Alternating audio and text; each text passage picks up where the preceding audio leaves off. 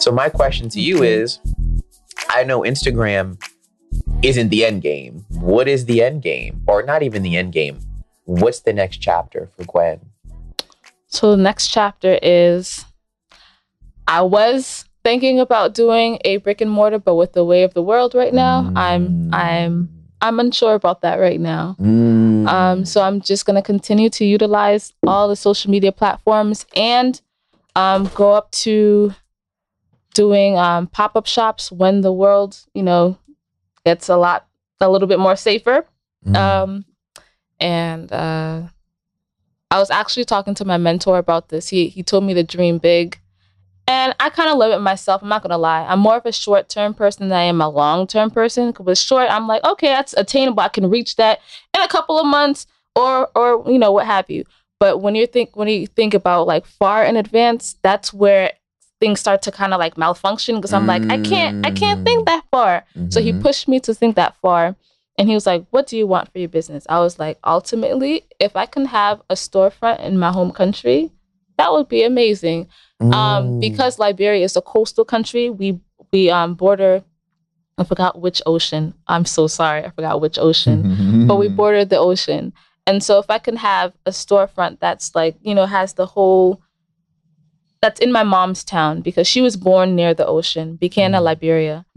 So that would be everything for me. And I can hire Liberians and hire like natives and just build from there, and then provide like economic support for people back home.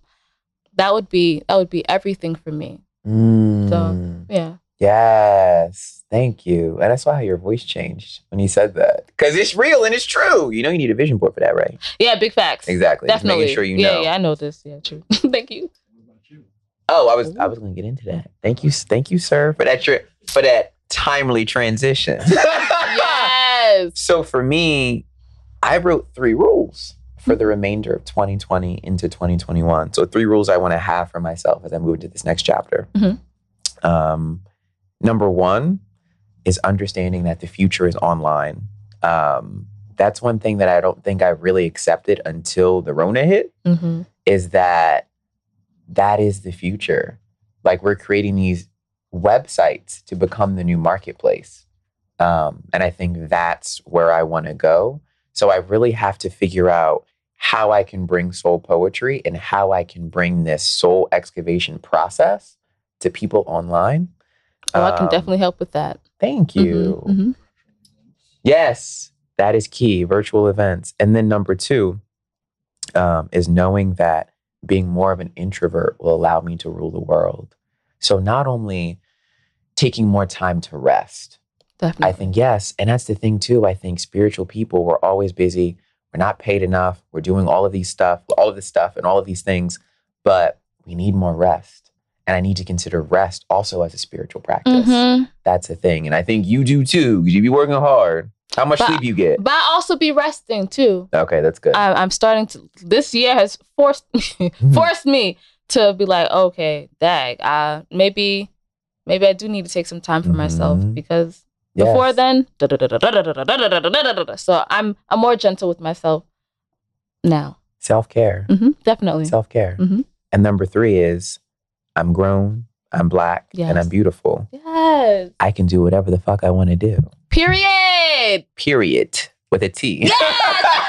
Yes. So that's the thing, is it's going into this new year with unfuckable energy. Like, I don't want to be moved from my greatness and my ability to get what I want. That's it. That's all. That's it. And my thing is, it's not about being a household name. It's about writing work that I'm proud of. And also, I want to make money. Yes, I can't do that giving out. Exactly. Books for free. And that's a great thing for the community and something that will always be at the foundation of my endeavors. But now I'm ready to get paid what I'm worth. Mm-hmm. And now I'm ready to work smarter instead of harder. Mm-hmm. Now I'm ready to travel when I want to. And also I want to own land. So yeah. Yes. So that's the thing. Yes. I'm working towards that. Yes. So, own land at this place. Yeah. Manifesting. Got you. Yes. That's Colorado. People who were thinking, wondering, because you're not here in person. Sorry about that. But yeah, this time has been a process. So another question. What's up? Who was Gwen before COVID? Who was Gwen during, and who will she be after? Before COVID, Gwen was stressed. Yo, stressed. There's a lot. During COVID, like I said earlier, more gentle on myself. Definitely a little bit more mellow. And that's I know that sounds so strange because this is a stressful time, but my response to this was just a little bit different than, the norm. After, it's going to be a balance of both, of ambitious Gwen and also I need to, have his self-care and not be guilty about it. That's a really beautiful point. Yeah. Very, very beautiful. Okay. How about you? That's a good question. I think pre-COVID Salim was scared. He was scared of his power. Like, it's so funny. Like, during COVID, I realized how much power I had.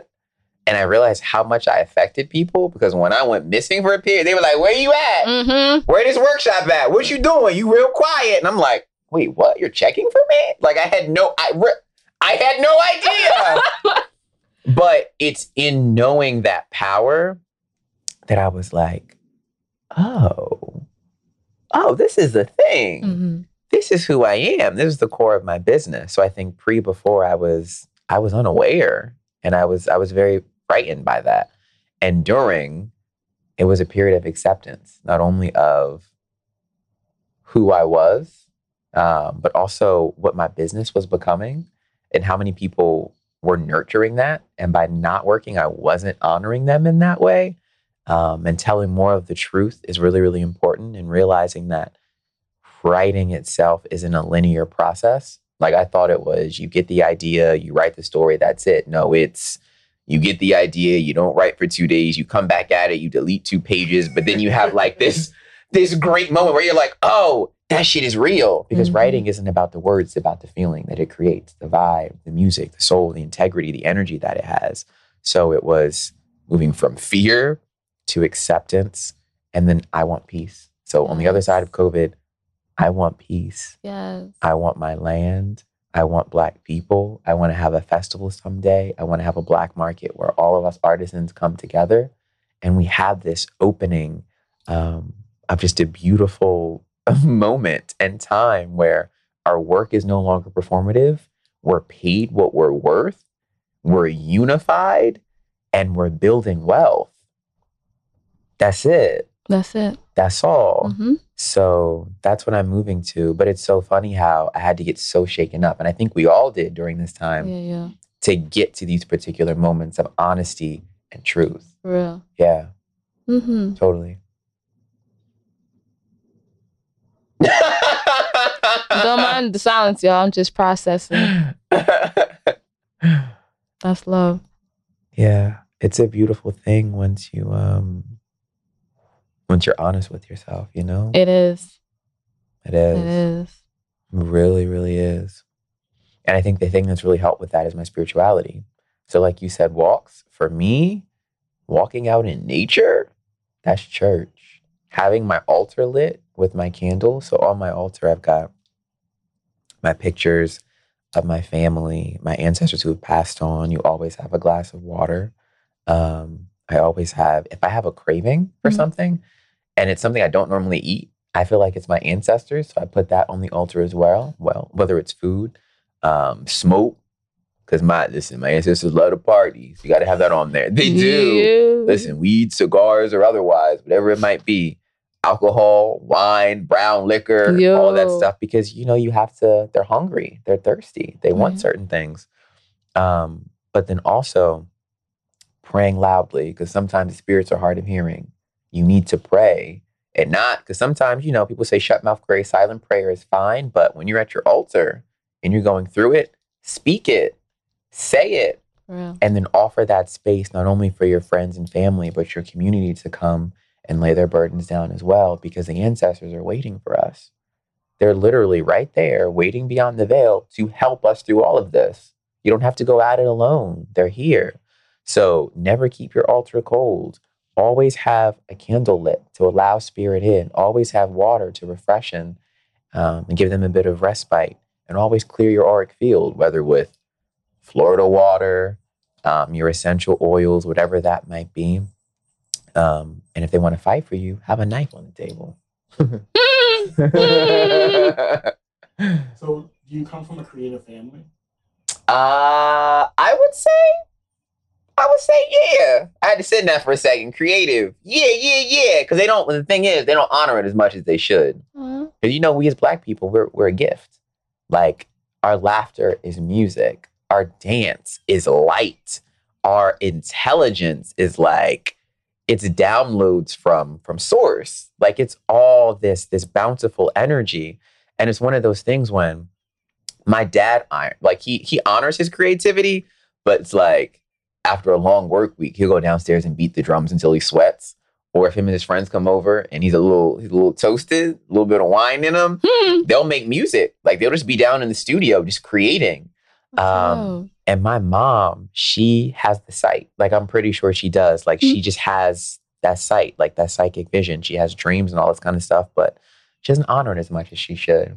My sister, she can run her own company, but she's working for someone else. My brothers are all warriors. They're all strong in all varying different ways. They all have varying superpowers, but they're creative. They're writers. They're rappers. They're comedians. I just wish they honored it more. But I realize our work, the three of us, is honoring our creativity as beacons so they know that they can too.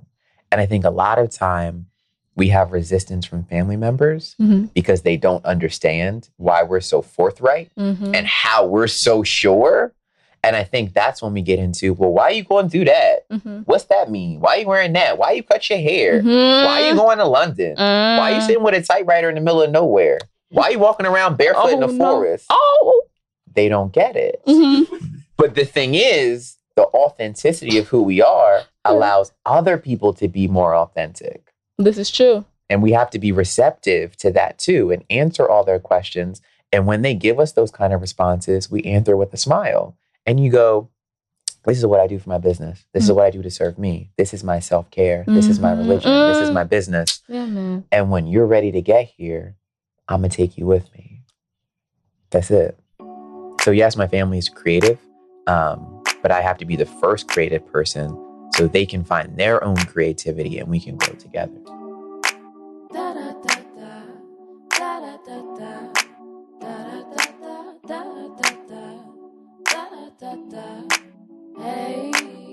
So I got a little something for y'all at the end of each video, sporadically placed. Sometimes will be a coupon code that y'all can use, which is lovingly titled Pele Posse. That's going to be in all caps. It's going to have a dot in the middle, like Pele dot design. It's going to be Pele dot Posse. So, just a little something as a thank you for listening.